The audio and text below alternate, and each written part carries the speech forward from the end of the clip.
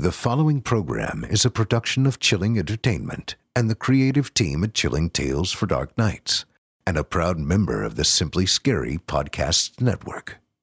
Visit simplyscarypodcast.com to learn more about this and our other weekly storytelling programs, and become a patron today to show your support and get instant access to our extensive archive of downloadable ad-free tales of terror. Thank you for listening, and enjoy the show.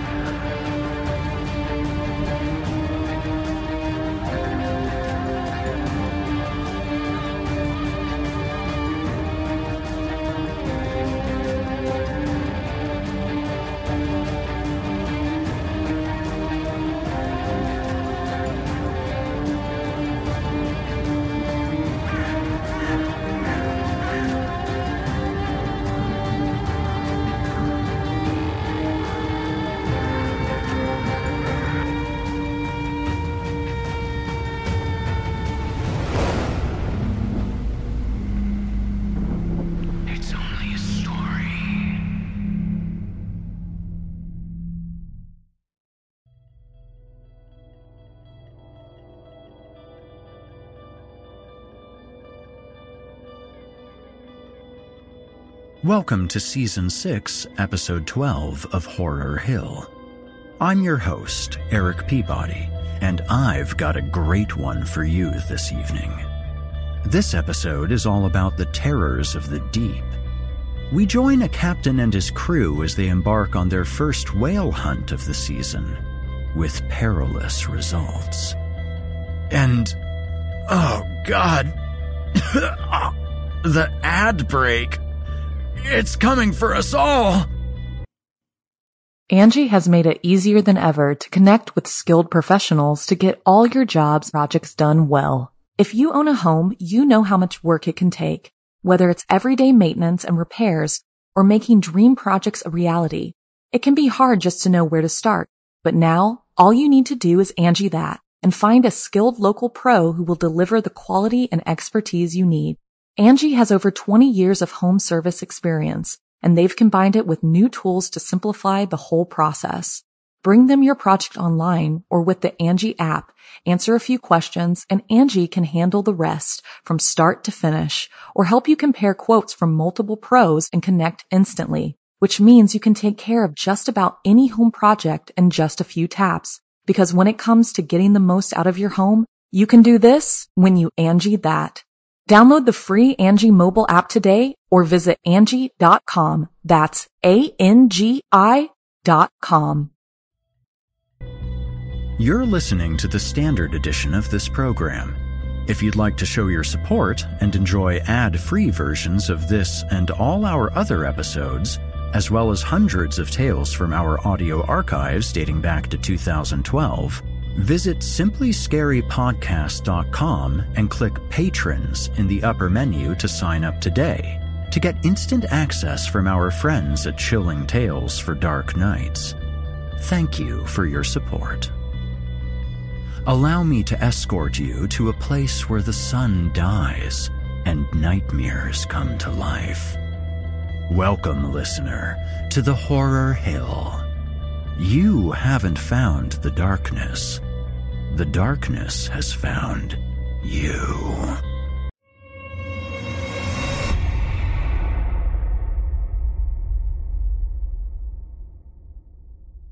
And now, from author Ray Cluley, I give you The Whaler's Song.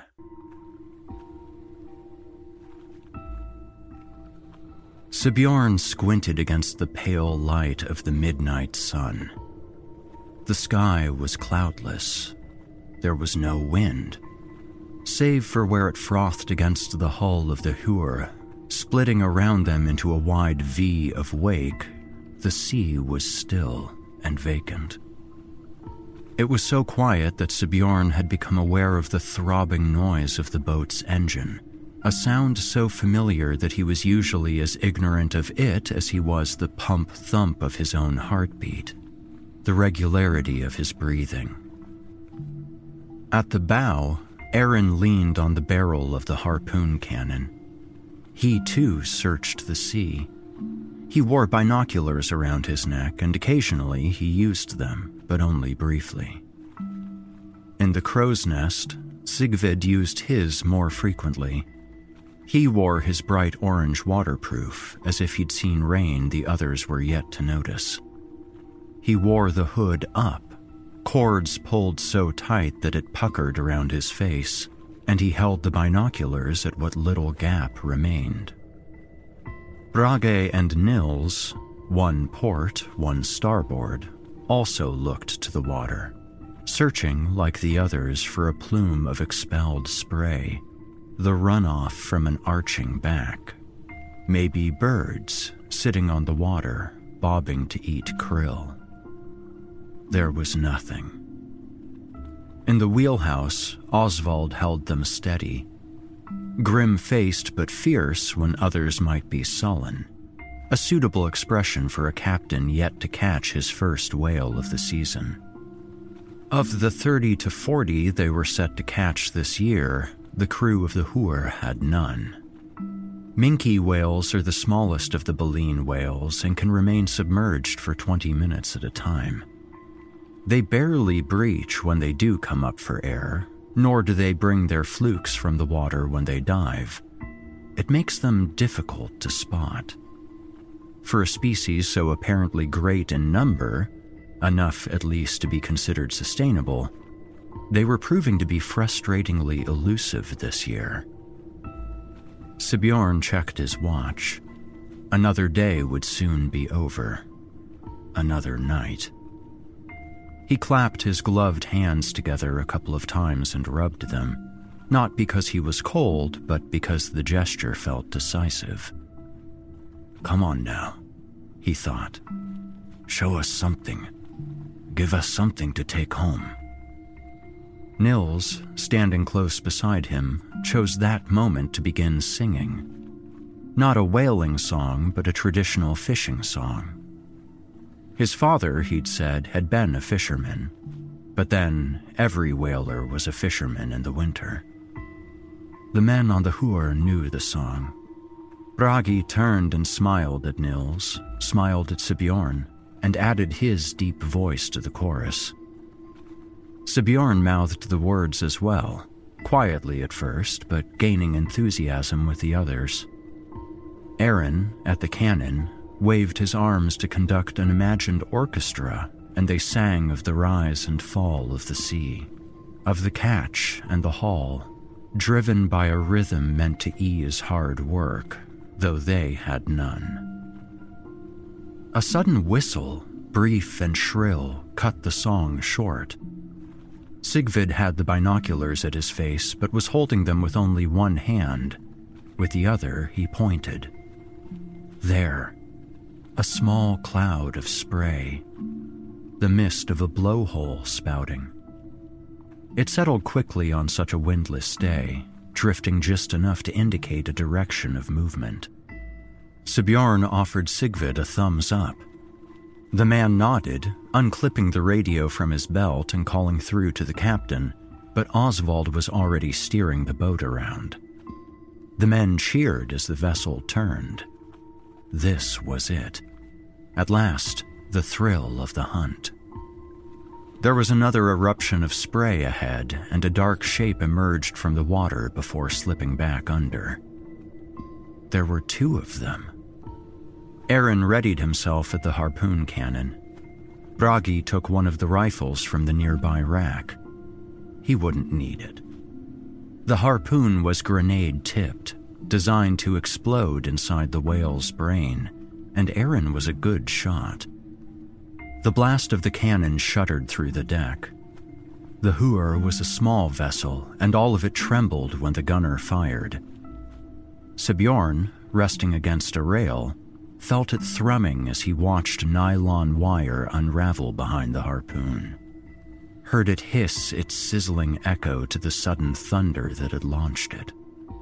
The whale turned and, with a final wave of fin, it rolled, raised its side to the sky, its pale underbelly. Bragi lowered the rifle. 8 meters, said Nils beside Sibbjorn. Sibbjorn nodded. 26, 27 feet. Half the size of the hooler. About average, but average was good. Small would have been good. Average was very good. Sibbjorn looked to the wheelhouse. Oswald, usually so serious, was smiling. Sibbjorn was glad to see it. A metallic whine from the winch signaled the men to their stations. The nylon cord yanked its slack out of the water, flinging seawater skyward as it pulled taut with the weight of their whale, and Sibbjorn clapped his hands together. Let's get to work. The Minky laid sprawled across the deck, a ragged pulp of meat and blubber where the harpoon had exploded close to the thorax. A good shot. Sibbjorn inspected it briefly, nodded at Aaron, and, with the others, began to carve the animal into pieces. They would strip several tons from the carcass, reducing it to a head and a tail with only bones in between. The tail had been nearly severed already in coming out of the sea, the winch pulling cord through flesh as the whale's own weight split skin and blubber and muscle down to the bone. The deck was awash with blood. The men were red to their elbows, rubber suits smeared about the chest and waist, boots sliding in the mess that spread around them. Sibbjorn was in charge of the flensing. He carved blubber into thick strips, handing them to Nils to send below where Bragi packed them in ice. Whale blubber was not like animal fat. It was not soft. Cutting it demanded strength. Sibbjorn was still strong. He enjoyed the work. It was greasy, stinking work, and he was slick with fat and fluids. But it was men's work, and he was happy. Sigvid and Aaron followed Sibbjorn's progress. They drew their knives through meat and muscle, laying each thick chunk on the deck ready to go below. They all worked in focused silence, save for the grunts and exhalations of their exertions. There were plenty of songs they could have used to accompany, even ease their efforts, but by some unspoken agreement they worked without them, as if a song would make this routine when the catch was far too special. They would honor it with quiet efficiency. There was chorus enough, anyway, from the birds that had appeared from nowhere, circling and diving and crying their impatience, calling at each other in battle over whatever scraps made it to the sea. The heavy bulk before the men, thick under their hands and firm against their bodies, uncurled piece by piece until the body was an open, wet cavity, red and white and steaming in the cold air. The gray-black whale, skin shining like an oil slick, was swiftly becoming a length of bones. These would be thrown back to the sea. Today's whaling was concerned only with the blubber and the meat beneath. The blubber would be rendered down to oil. The meat would be eaten. Sibbjorn cut away one of the fins, let it drop to the deck, and kicked it overboard. The sea had fed the whale. The whale would feed the sea. He cut into the sagging swell of whale belly and reached inside, pushing bones aside to locate the stomach. Cut it loose. He hefted it overboard like a shot put, startling the birds with its heavy splash. For a moment it rose again, buoyant, but it wouldn't float for long. The birds were already pulling it to pieces, screeching their excitement, fighting, tossing their heads back to swallow whatever chunks they managed to scavenge, while smaller scraps sank for the fishes. Behind Sibbjorn, somebody swore. Somebody yelled. He turned to see Sigvid throwing a punch at Nils, who sprawled across the whale carcass. Nils lashed out in return. Sigvid turned the blow aside with an open hand, but hissed in pain. Sigbjorn yelled at both of them. One held the curved blade of a flensing knife, the other a metal hook for dragging slabs of butchered meat, but he stepped between them and shoved them apart. He didn't ask what the fight had been about because it didn't matter. Men would always fight. Sigvid snatched up one of the hoses and washed blood from his palm. A smile gaped there, filling with more blood as he flexed his fingers. "Get it bandaged," Sigbjorn said. Sigvid gestured with a quick jab of his head to where the meat was piling up beside Nils. "He's clumsy," he said, "and he's slow." Nils was new. He had worked a couple of other boats previously, but there was some truth to what Sigvid said, Sigbjorn had to admit. "If we don't find another whale for a while, you can take it out on each other then." Sigvid twisted a bandage around his hand.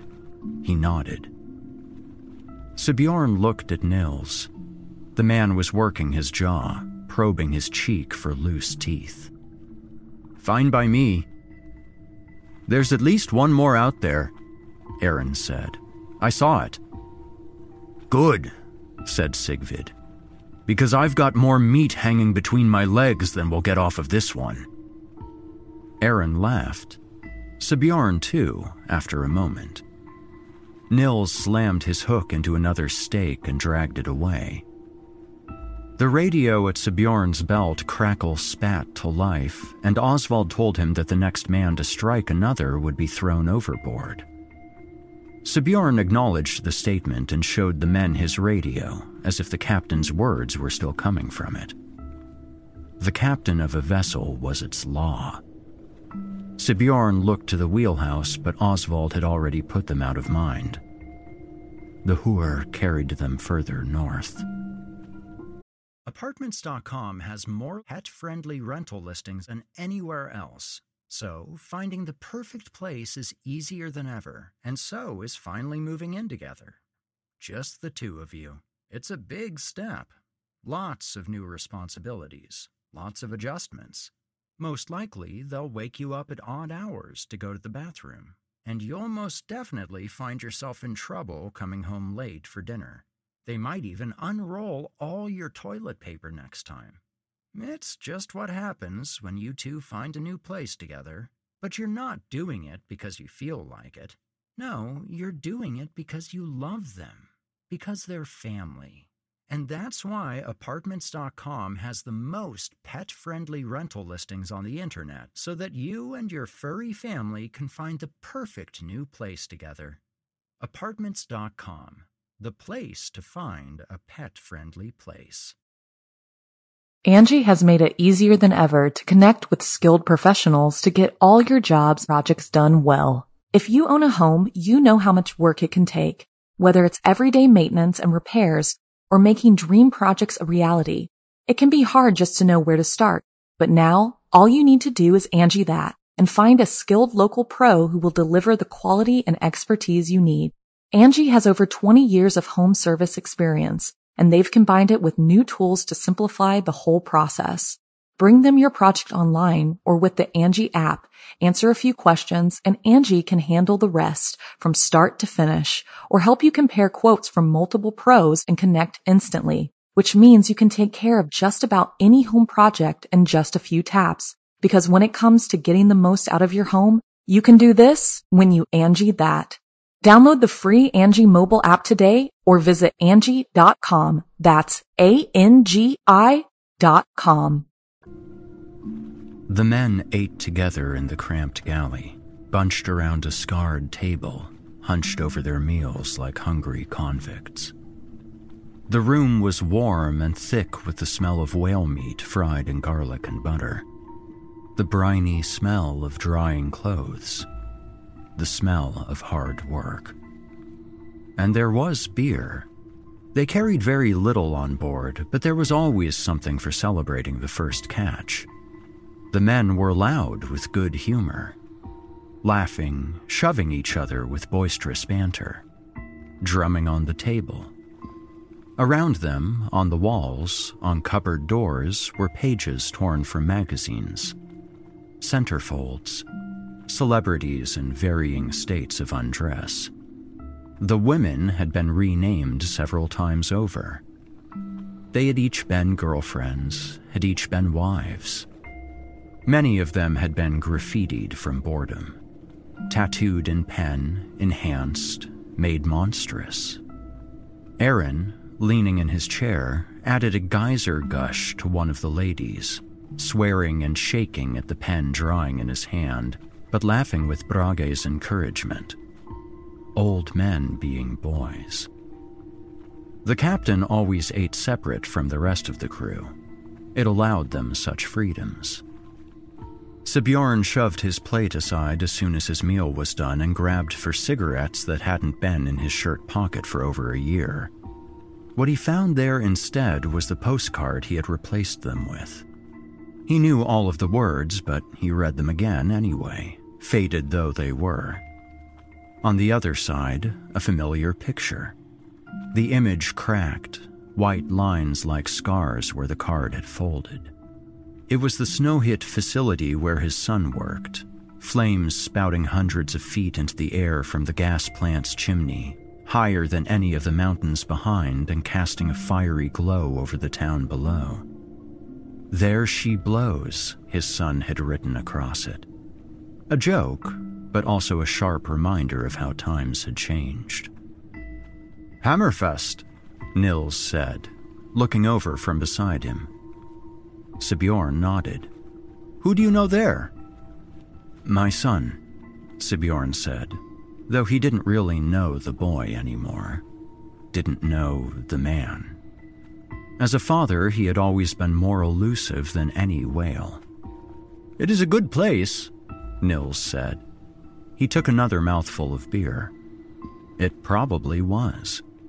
Anna had always said so, back when she used to try to make Sibjorn feel better. Hammerfest had been a dying town before the gas plant. Now it was not only rejuvenated, but expanding. Yet it had been a fishing town once.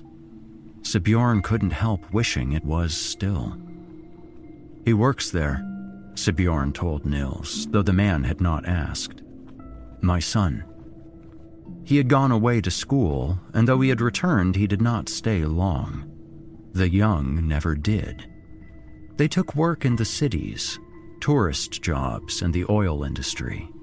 They left the island communities behind them. The fishing, the whaling, the winter seas and the challenging summers. When Sibjorn was a boy, there were nearly 200 whaling vessels working the waters off the north of Norway. He worked those same waters now on one of maybe 20. "Your son works at Snowhit?" Nils asked. "Good, that's good." He slapped at Sibjorn's arm a few times in celebration. "The world's cleanest petroleum project." Nils tried to explain how the company owning the plant separated carbon dioxide from the natural gas, how the carbon dioxide would be injected into the seabed, some way of helping with global warming. Sibjorn barely listened. He had heard it before. "Why do you not work in the city?" he asked Nils. "You're young." "My father." It was answer enough. Nils' father had been on the Lofotofangst, lost last year. Sibjorn had already assumed it must have been something to do with that. Assumed that was why Oswald had hired someone so green. Only last month, the Bjorn had gone down with all hands too. There had been experienced men on both of those vessels, but it hadn't made any difference. The sea was like that sometimes. "We never really got on," Nils said.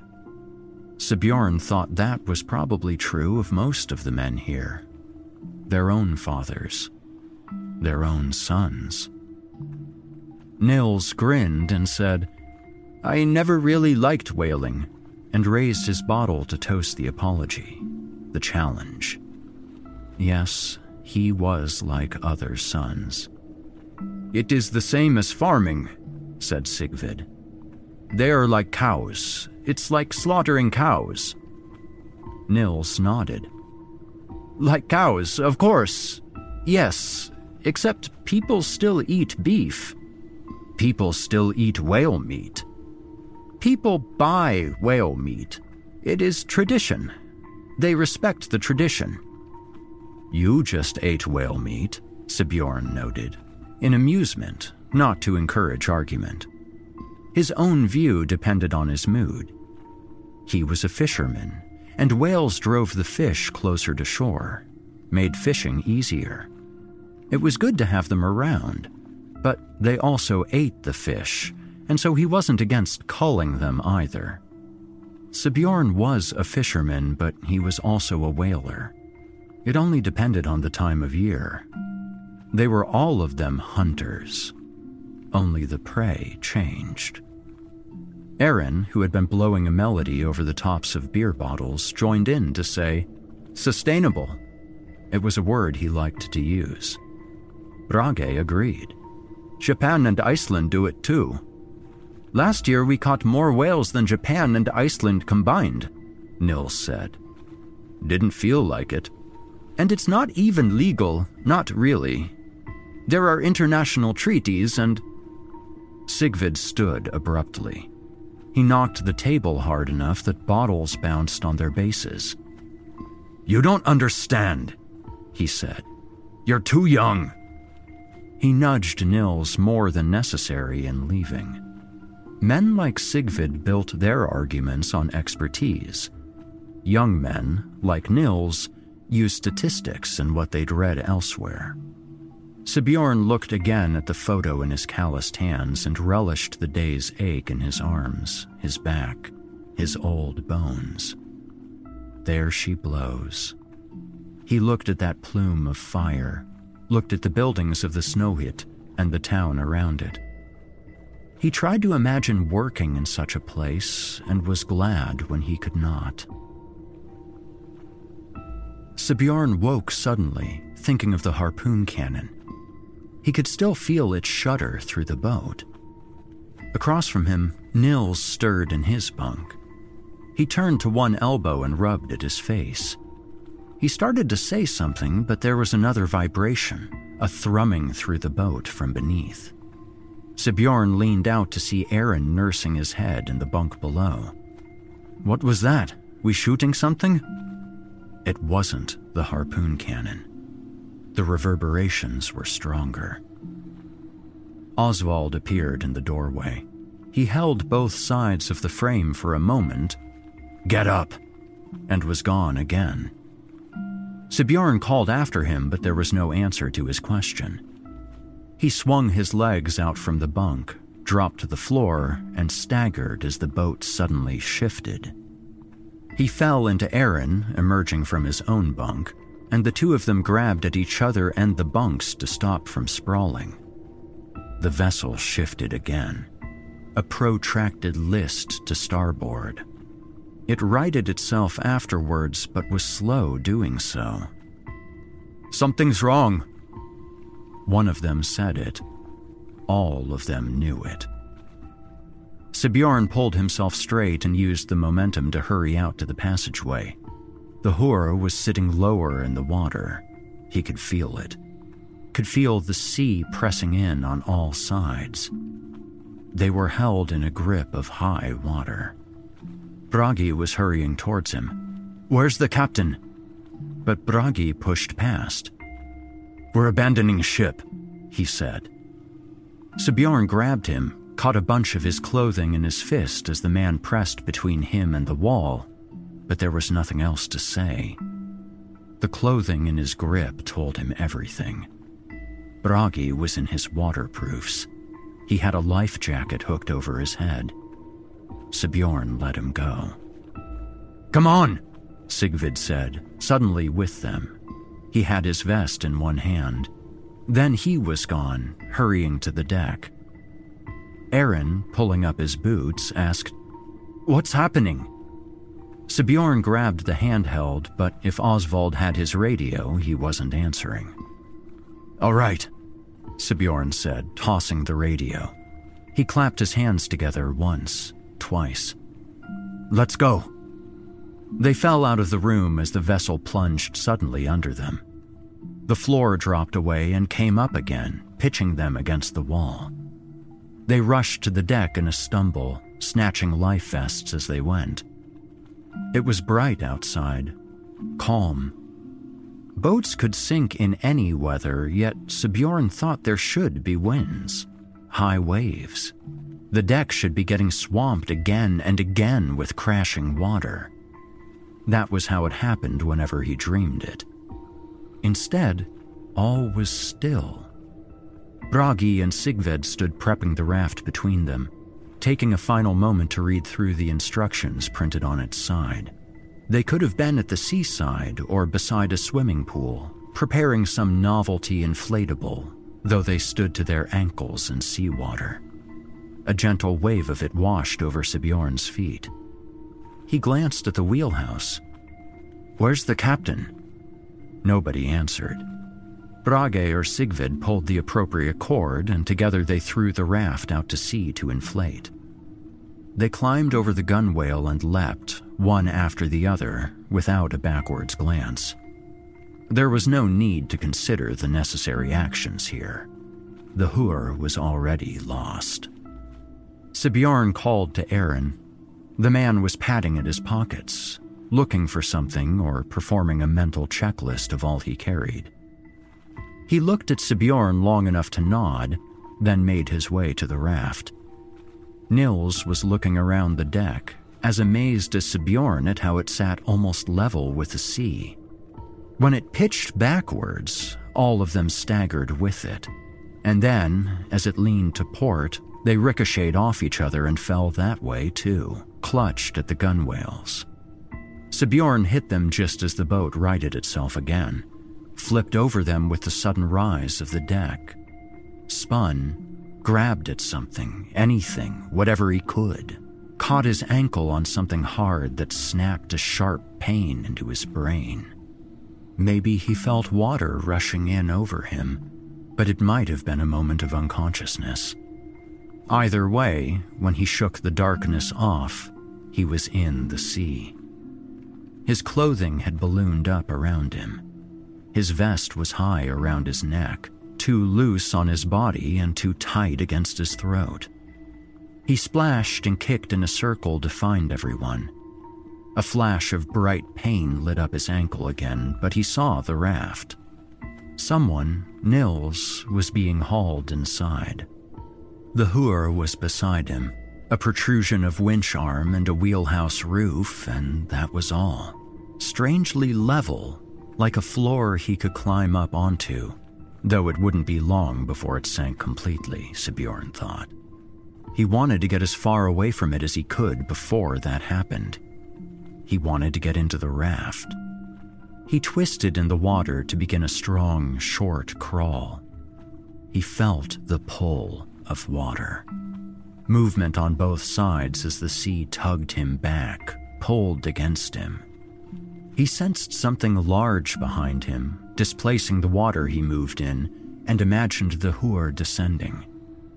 For a moment, he thought it moved beneath him, thought he saw its large, dark shape in the water, and he grabbed at the air, desperate to pull himself away. His hand came down on the rubber of the raft. Then the others had him around the wrist, the forearm, under the armpit, and they hauled him in from the sea. Dragging the life raft ashore is difficult, awkward. The men are exhausted. They splash through the shallows with their heads down, shoulders hunched against the wind as they stagger towards land. Wavelets froth onto a black shore salted white with ice and snow. Frozen sand cracks and scrunches tight under wet boots as they stumble inland. Raft bumping between them, they make puddles with each footprint they press into the beach, churn its sand and snow into slush. Sigbjorn has no idea where they are. Jan Mayen is far west. The Lofoten Islands are east and closer to land. It is not Svalbard, nor anywhere near it.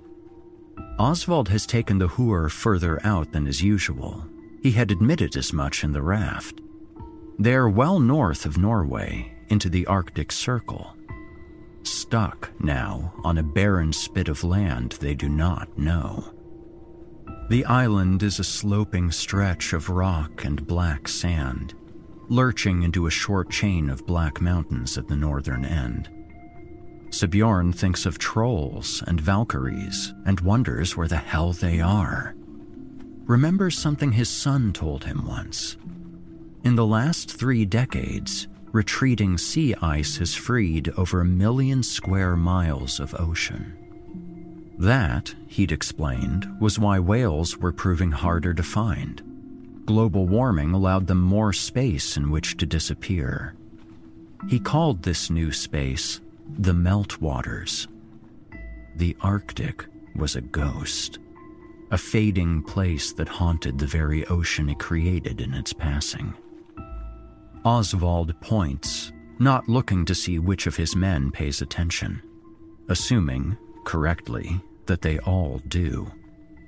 White with ice, protruding from the snow-spotted sand, are rows upon rows of wooden racks.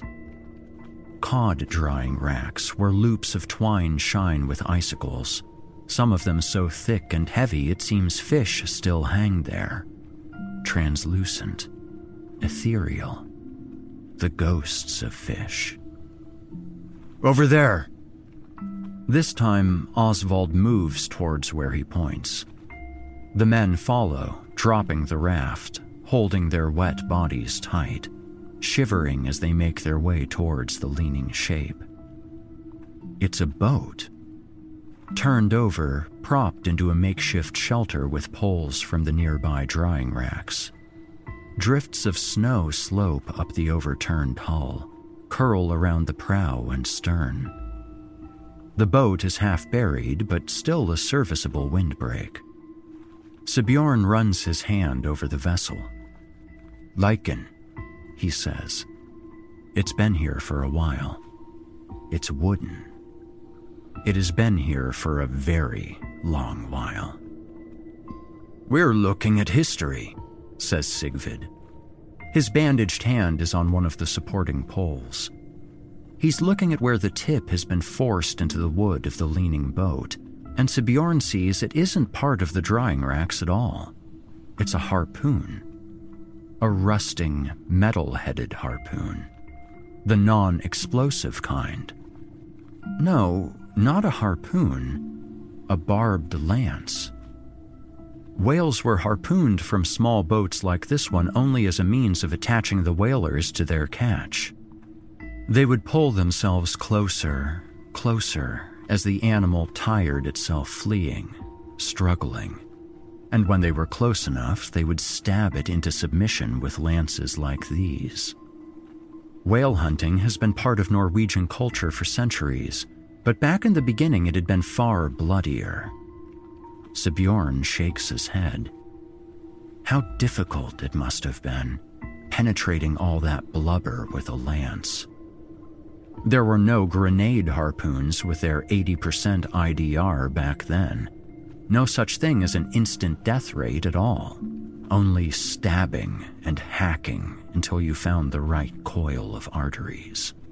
Grinding the lance in widening circles as the sea spread red and the beast drowned in its own blood. Sigbjorn imagines spouts of that blood gushing in a geyser spray, falling as hot rain while the whale thrashes with its tail pounding, mouth snapping, twisting and turning its body until, finally... Listen. Osvald has his head turned to a sound he's caught. The men are quiet with him, trying to hear it themselves. Sigbjorn hears only the sea sweeping down the shore, raking over rocks. Osvald shakes his head. It's gone, he says. The wind, he says. But to Sigbjorn, he does not sound certain.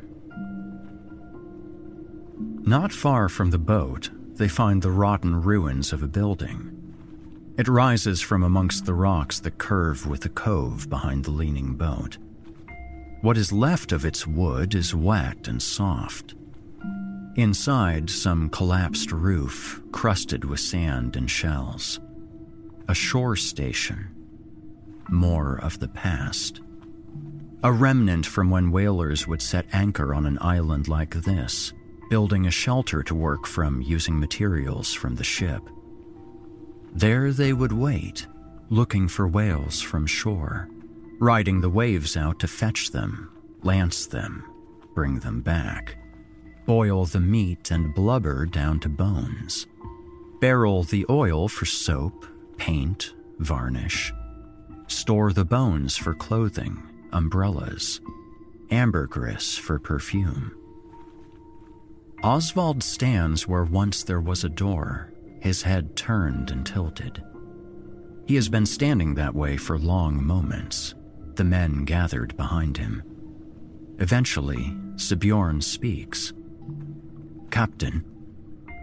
Oswald raises his hand to silence him. The men look at each other. As if another one of them has spoken, Oswald hisses for shush, says, Quiet, and winces as if regretting his own sound. He shakes his head as if to clear it and steps inside what little remains of the shore station. He looks around. He looks at the ground. He scuffs at something with his foot. Anything? He glances back at Sigbjorn and shakes his head again, a silent answer as he listens. Snaps his attention left, then right. Stares at something he sees there instead. The men wait. Some of them are shivering. We should shelter in the raft, Sigbjorn says. We could... In 2-3 strides, Oswald is back outside with them. He seizes Sigbjorn by his life vest, shakes him. Quiet! I will tell you what must be done. Sigbjorn is a large man. He is bulkier still in his waterproof clothing and vest. Oswald is grayer with age, but he is larger, and he carries the extra weight of his authority. Every man feels it. He releases Sigbjorn, looks at each of the others. Bring the raft here. The men do as they are told, and they do it in silence. The only sound between them is the heft of the wind. It comes to shore with more force than the waves, cutting over rock and casting sand at their skin in abrupt gusts. Sigbjorn keeps his head down. He tries to hunch deeper into his coat. When he checks on the other men beside him, he sees Brage pull hard at his hat, yanking it down to protect his ears, fumbling at his coat's collar for the hood that is buttoned up inside. Nils stops walking with them, so Sigbjorn stops too and looks at him. He grabs his arm and pulls him forward, but the man only stumbles. He points. When Sigbjorn looks, he sees the other men have stopped as well. They are looking at the expansive beach stretched out before them. They are looking at bones. The beach is filled with them, scattered like strange seashells. Large lengths of rib protruding from the sand, lines of broken spine, scattered vertebrae, irregular blocks of strewn bone, giant skulls half buried, sand spilling in neat slopes from the sockets and open mouths, long frozen grins, pale ice-sheened baleen. There are so many, says Brage. He turns his whole body to look at the others, hood pulled down tight over his head with both hands. Yes, so many. As many whales as Sigbjorn has ever seen in his lifetime, it seems. Full skeletons, remarkably intact where they have come to rest, washed clean to bleached bone. Collapsed structures holding shape enough to show head, body, tail, a protrusion of fin, ribs curving up in half cages, or sitting in arched segments like giant bone spiders. Too many for drift whales, Sigbjorn feels. Surely this many would not simply wash ashore, and there is so much more shore now. A vast spread of dark sand where moments ago there had been the frothy slush of a cold sea. The raft sits isolated on an open expanse of beach and bones while the tide washes out in retreat far away. A quiet, passing hush. Sigbjorn strains to hear it. Hush. A sudden gust of wind flings the sea at him. A fierce spray that stings his skin, spits salt into his eyes. There has been no crash of wave to explain it, not that he has heard, yet the wind is wet and sharp. He winces into it and sees the blurs of his companions hunker down. Nils crouches. A trick of perspective makes him look like the eye of one of the skulls some way behind him, a fetal man against an elongated dome. A part-swallowed Jonah. A stuttered shush draws Sigbjorn to the life raft scudding across the sand.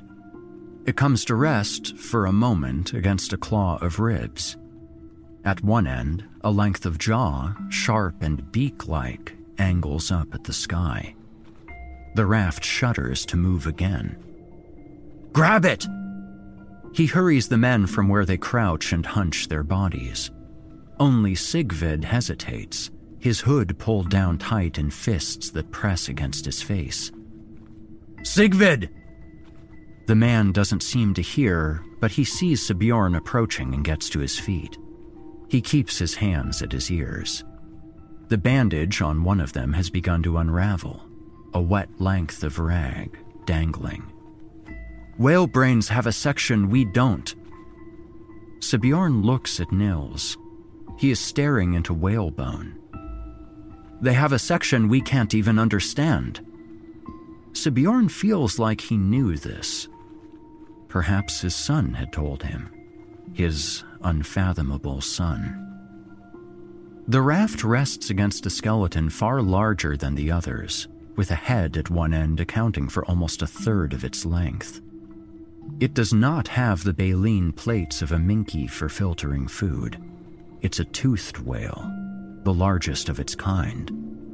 Sperm whale, says Sigvid. He is winding the bandage from his hand around his head instead, over his ears.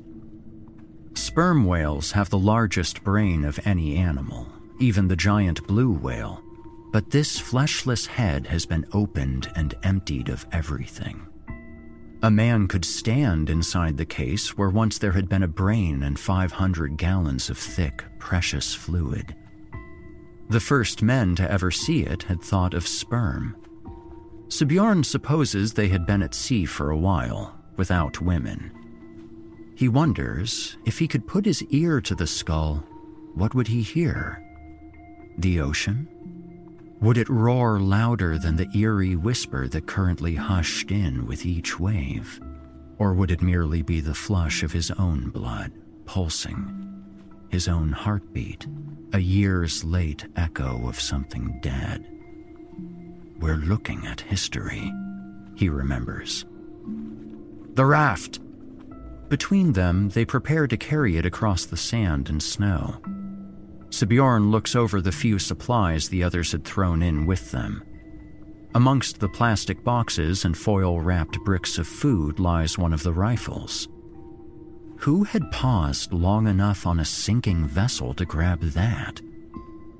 Still, he is glad to have it. Its presence reminds him of what they are, these men, that they are not helpless. Shh! The men, reaching for handholds around the raft, rummaging at a few supplies within, pause in their actions, frozen. looking at Aaron. "Did you hear that?" he asks. The men have nothing for reply, but they listen. "The captain," Sigbjorn says. Not because he thinks he heard him, but because he speaks his thoughts aloud, and his thoughts are with Oswald. Aaron nods. He hefts his side of the raft and says, "Let's go." They struggle the raft back to the ancient boat amongst the fishing racks, back to where the shore station rots amongst the rocks. Of Oswald, though, there is no sign. The captain is gone. The photograph flutters in Sigbjorn's hands. There are gaps between the boards of the ancient boat he shelters behind. He has not been reading the postcard, merely holding it while he thinks of Oswald. He is still missing. Tracks they'd found had led only to the sea, nowhere else. They'd followed them to the water's edge and further still into the shallows, as if the receding tide may have left some trace of them. But of course, there was nothing. A quick gust snatches at the place Sigbjorn has never been, takes it from his hands, and casts it away down the beach. He grabs for it, stands in a hurry to chase it, but leaves it lost when he sees Sigvid.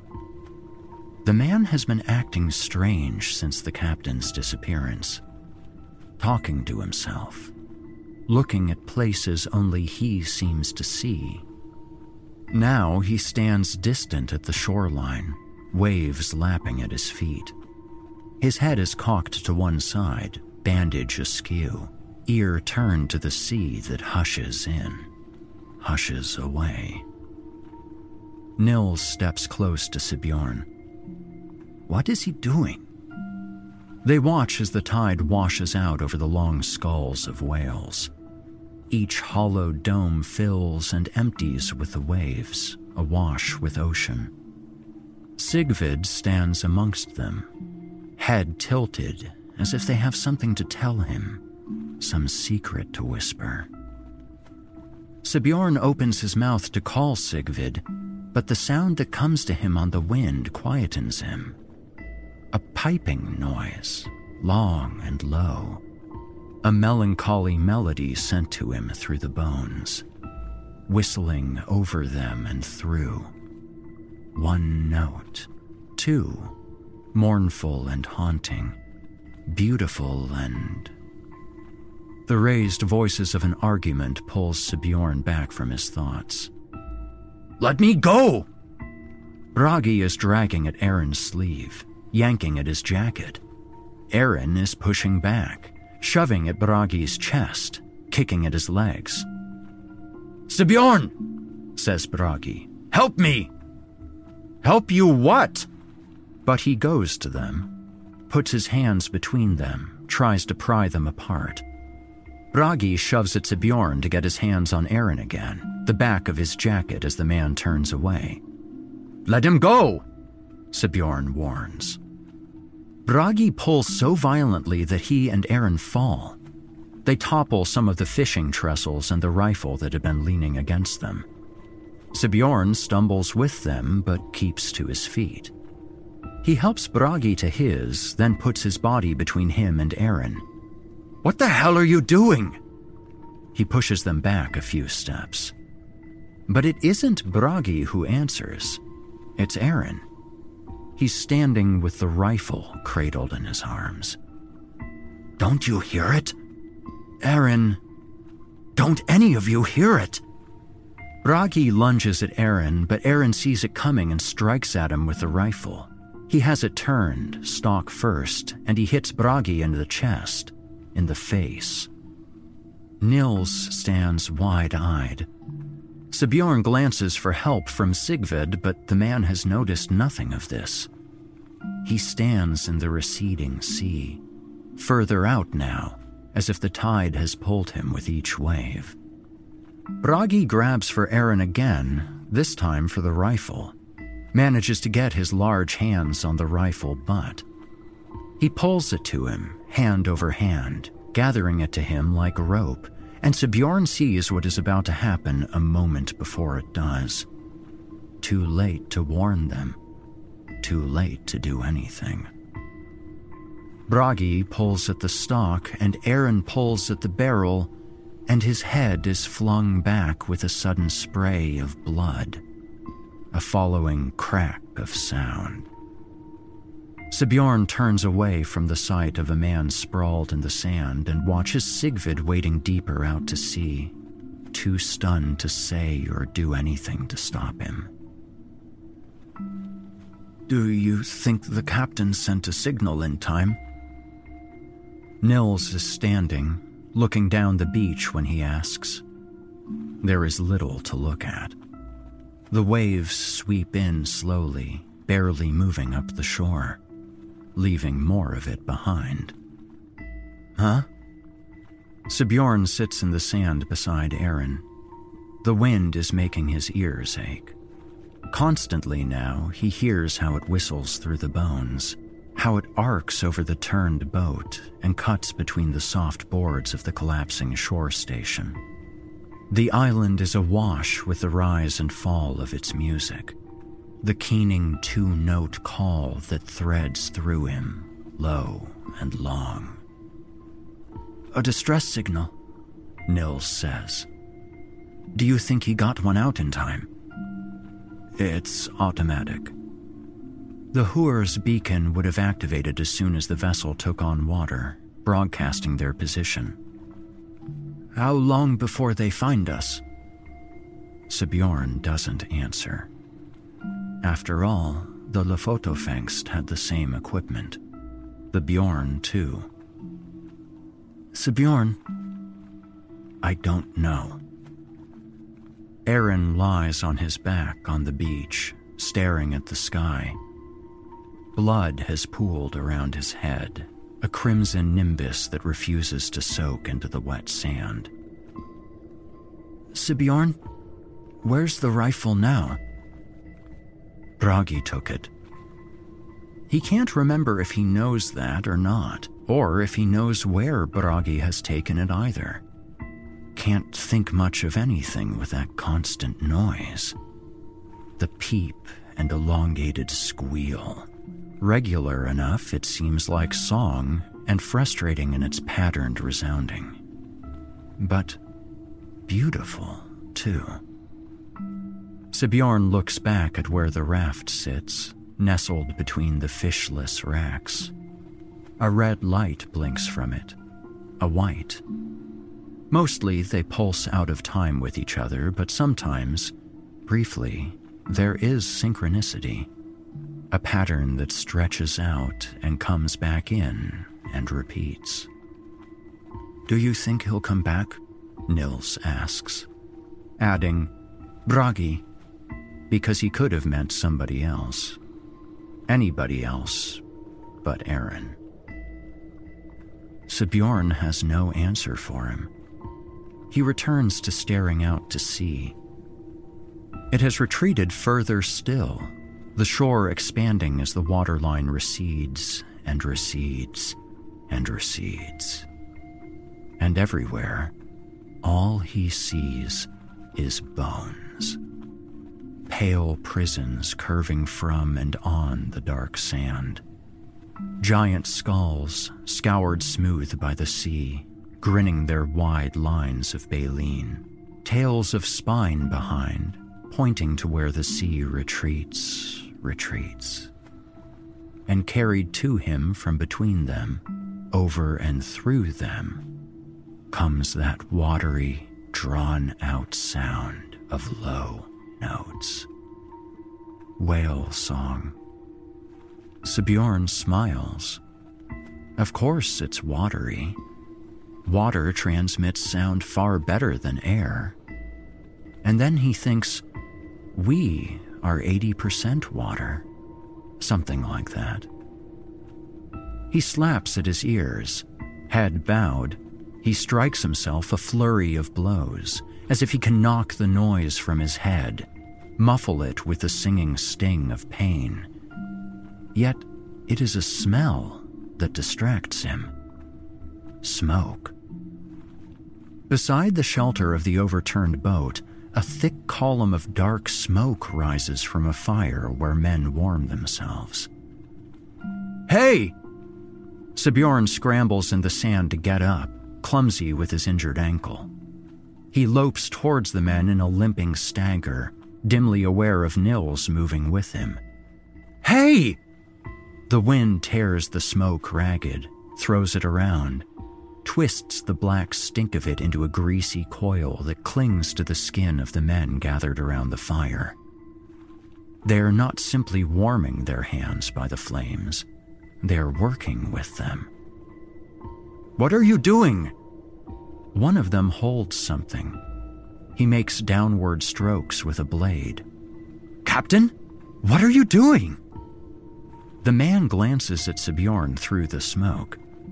His face is bloody. His forehead is dark with it. Hair sticks up in oily clumps. His beard is grimed. It isn't Oswald. It isn't anyone Sigbjorn knows. None of them are. Each is filthy with the grime of their work, blood-streaked and soot-stained. They are dressed in simple clothes, all cloth and leather. One wears a coil of rope across his chest like a bandolier. Another carves at a slab of blubber with a rusted blade. He cuts it into sections like pages, each of them an inch or so thick. As Sigbjorn watches, he fans them out and drops them into a pot that boils over the black fire. A glut of bubbling blubber, dense and popping, belching the heavy stench of melting meat juices. One of the men reaches into the pot, his gloves thick with grease. He retrieves crisp pieces from the oil, skims them from where they float, and casts them underneath into the flames, fuel for the fire that renders the rest into something new. "Sigbjorn? We are looking at history." Who said that? As if suddenly aware that Sigbjorn watches, each of the men looks up from their work. Together, they open their mouths wide.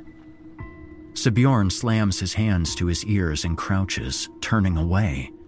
He expects that drawn, hollow vowel sound, the two-note chorus of whale song, to come from the mouths of those who once hunted them, and he turns from it quickly, strikes the pot suspended over the fire.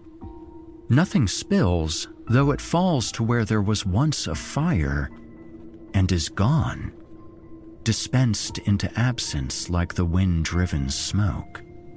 Like the men, too, gone with the song that retreats, retreats, summoned away by the sound of its own diminishing echo as it retreats, retreats, and repeats. Sigbjorn scoops up snow and sand with each hand and clutches them to his head, packs ice coarse with grit into his ears to silence what he can't not hear.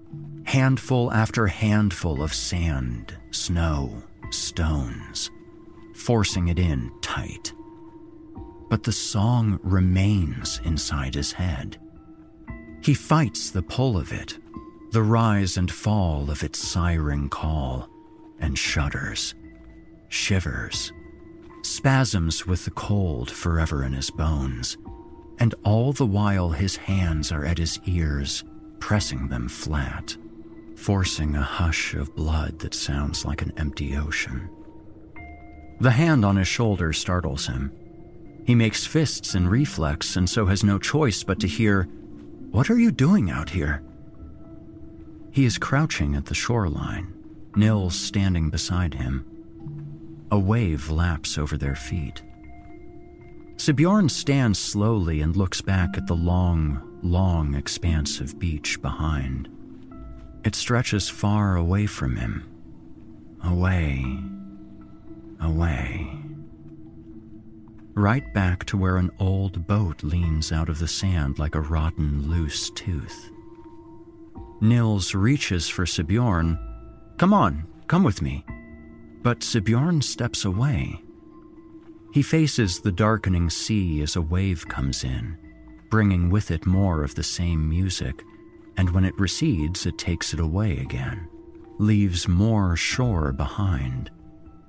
There are prints in the sand, impossible prints that have not been washed away, that lead into the sea and its music. Nils positions himself in front of Sigbjorn, holding his arms out as if to embrace him, block him. He is speaking, but Sigbjorn can't hear more than a muffle of noise, because he has covered his ears to him as he walks with the receding tide. He does not stop walking, treading wet sand into gurgling puddles, a drowned man's splutter. Every step he takes is the sound of a throat closing with water as the sea draws back and back still, and shows him the Hur, the Lofotofangst, the Bjorn, others, all of them beached and leaning vacant. We are looking at history. Sigbjorn limps towards them, hands at his head like a marched prisoner. He thinks of the taut rope that tethers whalers to the whale, the tight line that tows one behind the other across the tops of white waves. It's not just whale we're chasing, Sigbjorn realizes. It has never been just whales. Suddenly, the sea retreats from him no more. Where once there had been a growing expanse of shore comes a final surge and swell of surf as the ocean rushes in to meet him. It engulfs his knees, his thighs, climbs high up his vestless chest, and turns him about in its violent tide to show him a beach in illusory movement, the bones of whales rushing back into the swift encroaching sea. And here are the whales now. 2 of them, 3, 4 of them, 5. They swim with him amongst them and draw him away, out to sea, arcing slow curves as they appear, then submerge, raising tails that make wide V's in descent, waves that haunt the minds of men in their beckoning. On the diminishing shore, Nils struggles to free the raft that will save him, surrounded by wailing men. Sigbjorn opens his mouth to call a warning, but the water hushes him, rushing in with the roar of a whale exhaling, as the island that had been slowly rising to heave itself free of the sea dives once more with a mountainous flip of its tail.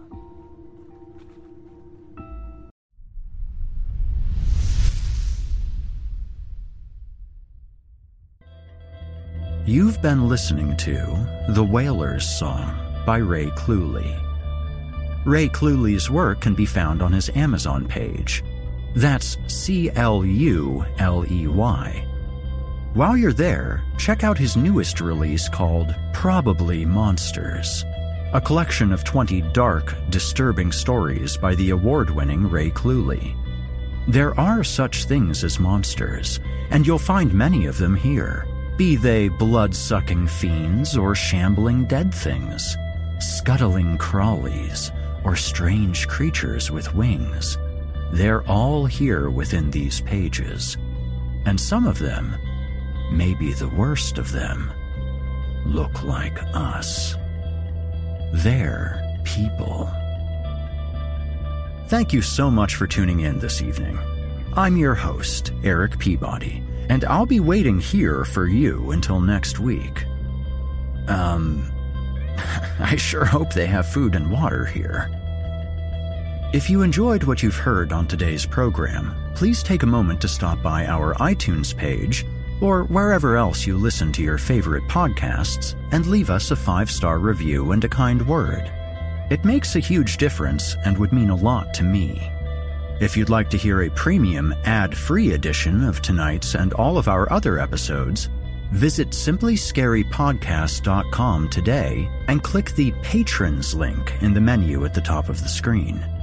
You'll find yourself at chillingtalesfordarknights.com, where you can become a patron for as little as $5 per month and get access to our entire audio archive dating back to 2012, including past episodes of this program, all of our other shows, and hundreds of standalone releases, all of them ad-free and available to download or stream.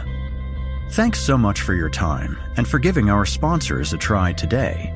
When you support our sponsors, you help support this show, and that means a lot to me.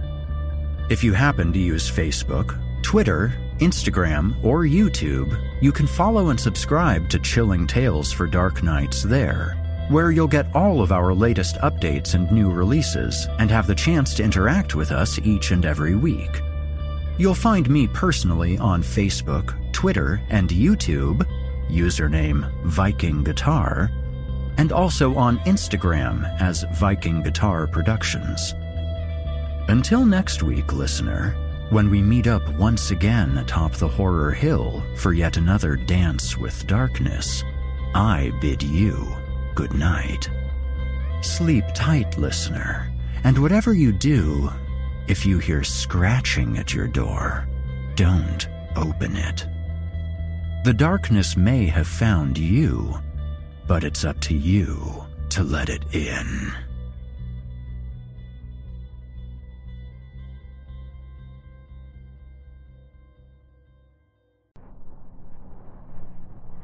Thanks for listening.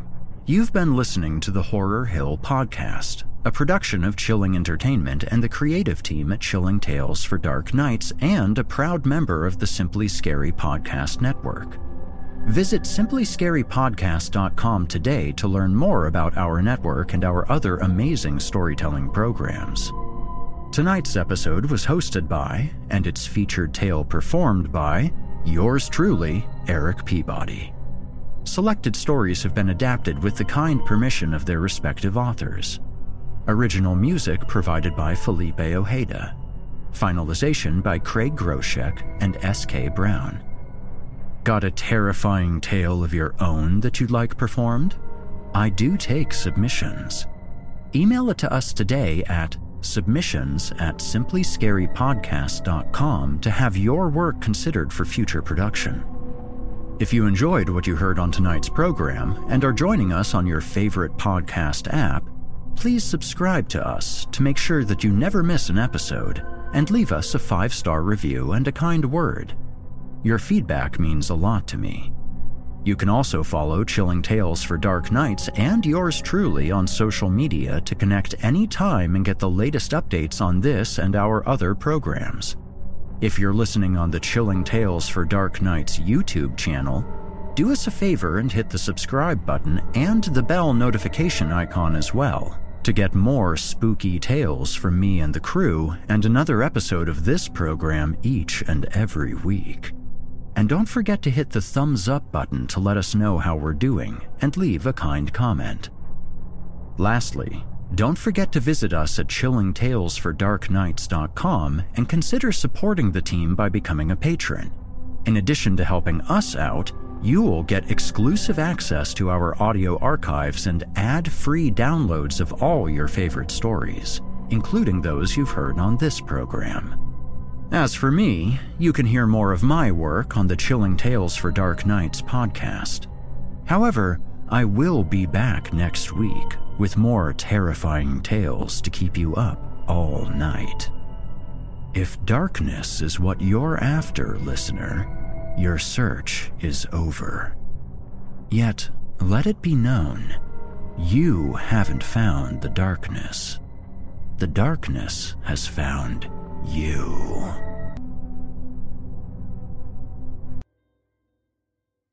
Angie has made it easier than ever to connect with skilled professionals to get all your jobs projects done well. If you own a home, you know how much work it can take, whether it's everyday maintenance and repairs or making dream projects a reality. It can be hard just to know where to start, but now all you need to do is Angie that and find a skilled local pro who will deliver the quality and expertise you need. Angie has over 20 years of home service experience, and they've combined it with new tools to simplify the whole process. Bring them your project online or with the Angie app, answer a few questions, and Angie can handle the rest from start to finish, or help you compare quotes from multiple pros and connect instantly, which means you can take care of just about any home project in just a few taps. Because when it comes to getting the most out of your home, you can do this when you Angie that. Download the free Angie mobile app today or visit Angie.com. That's ANGI.com.